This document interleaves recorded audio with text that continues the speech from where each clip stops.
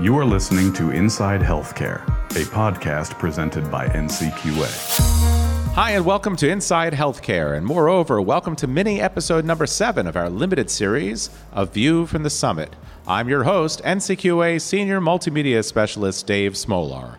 We're recording live interviews this week from NCQA's first annual Health Innovation Summit, hosted this year at the Marriott Marquis Hotel in Washington, D.C.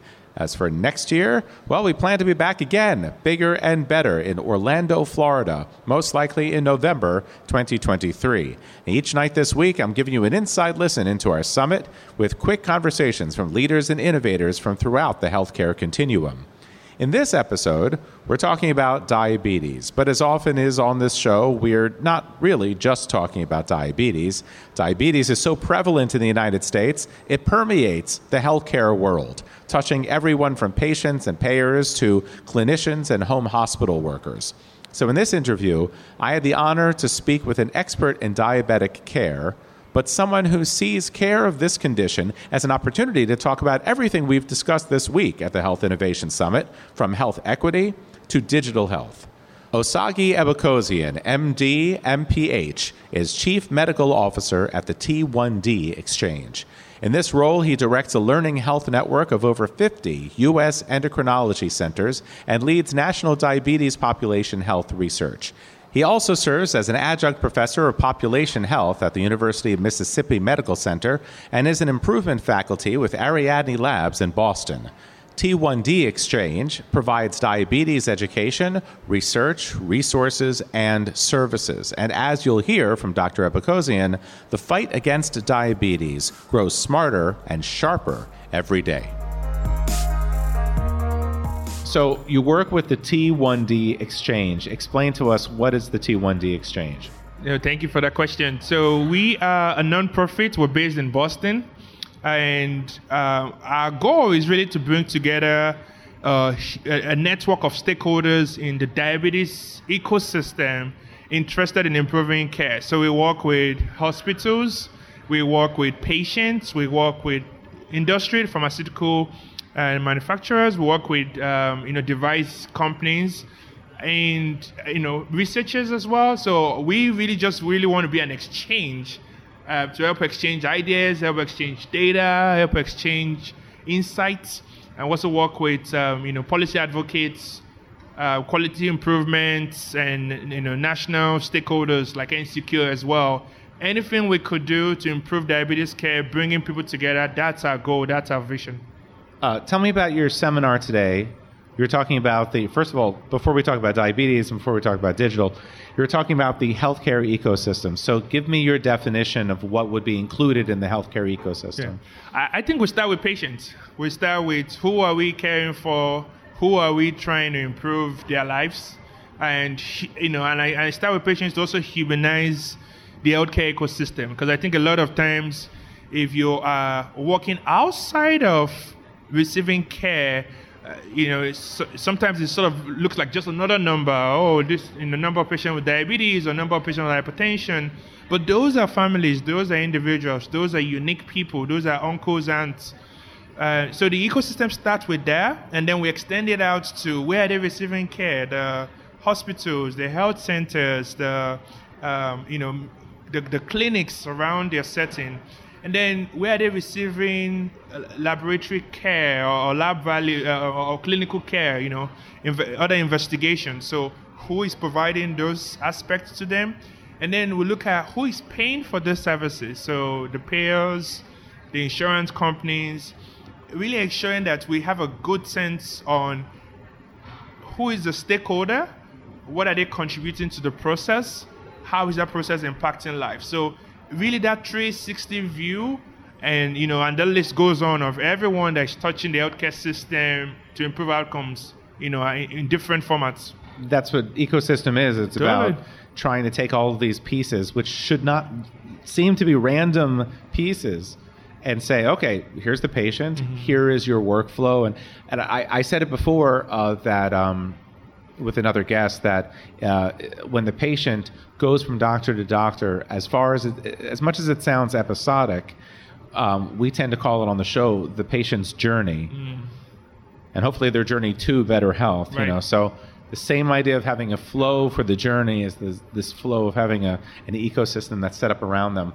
So talk about the session then. So if the session was digital reshaping of diabetes healthcare ecosystem, what did you cover? Yeah, it was a really fun session, and my piece was really to help introduce a small device about half the size of a cell phone that are called continuous glucose monitors. Now, continuous glucose monitors are tools that patients with diabetes, type 1 diabetes, and patients with type 2 diabetes that are on insulin, this device really helps improve outcomes. And it does it through two main ways. One, patients now get real-time information on how their blood sugar is doing. So if a patient has diabetes, you want to know, is my sugar high? Is my blood glucose level or blood sugar high? Is it low? If it's high, I want to take insulin. If I'm type 1 or if I'm type 2 and I'm not on insulin, I want to take my medication or what have you. So, but that information is not always accessible without these small devices called the CGMs or continuous glucose monitors. So I talked about that instrument, how we as a network, so the 2-1-D Exchange, we brought together 52 endocrinology centers, diabetes centers across the US, 22 states. And one of the quality metrics we're looking at is how do we improve access to the CGMs? So I described our work and working collaboratively to really increase access of these continuous glucose monitors, in the past 5 years. However, we also have found out that even though we've been able to drive improvement in quality overall, that improvement has not been equitable. We've seen gaps in use and the access to these devices that can prevent complications, can improve well-being, can improve satisfaction. We've seen gaps by patient race and ethnicity. We've seen gaps by insurance type. We've seen gaps by the location, by who is the provider, even amongst provider to provider in the same health system. So what we're doing now is trying to close those gaps. And I described some of the efforts we've been working on to address and close some of these gaps, because once we start seeing those variations, we know that's a problem and our system can do better. So I know we're talking about continuous glucose monitoring for diabetic patients because there are so many. I mean, it's rampant in the United States, rampant around the world. But not everybody has diabetes, and not everybody is such a patient. And why do we keep talking about CGMs? And one of the reasons is there's going to be a way of being inductive when we're talking about them, saying if we can do this kind of remote, nonstop, 24/7 monitoring, and there's somebody on the other end, somewhere on the back end in a clinic who is helping to monitor these things for you. And then they tell you, here's what to do when it says this, and that's what we need to then extrapolate in terms of the digitalization of health and integrating digital services into healthcare. How can we use this idea of the CGM and imply that on creating similar kinds of devices or similar methodology to other lifelong illnesses or conditions that people might have? Yeah, no, I think you're spot on there with that question and with the follow-up. We are in an age where the digital revolution, it's reshaping the whole entire ecosystem. So when we understand technology, we understand biology, we understand physiology, and we can bring in those words together. And actually, I should also say we understand artificial intelligence, because that's another aspect to where we're seeing artificial intelligence play a role in other aspects of our lives. In, what you're going to eat for lunch or what you're going to eat for dinner, and other things that you'll be like, wow, so you can tell when I'm going to show up or all of that piece. We can bring in those same insights into improving chronic diseases. We can bring in those same insights into improving hypertension, even into improving other kinds of chronic conditions. So, and I think that's the goal, that's the vision. That let's bring in all the geniuses working from different silos, different sectors, bring them together.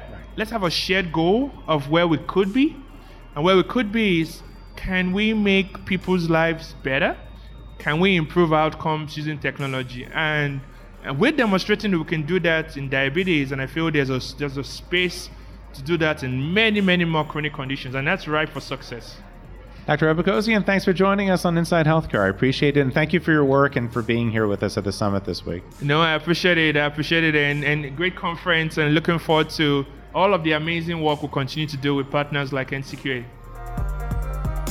Dr. Osagie Ebekozien, Chief Medical Officer at the T1D Exchange, reminding us how a successful fight against diabetes also means hope and success for all chronic conditions. More to come for you as we continue our mini-series of View from the Summit with the best and brightest from NCQA's first Health Innovation Summit in Washington, D.C. Keep checking the feed, download or stream all our podcast episodes, and spread the word. But for now, on behalf of NCQA's award-winning communications team, I'm Dave Smolar. We'll see you again, no doubt. You've been listening to Inside Healthcare, a podcast brought to you by NCQA, the National Committee for Quality Assurance. Inside Healthcare is available on your computer or mobile device through Apple Podcasts, Stitcher, and on our blog at blog.ncqa.org/podcast.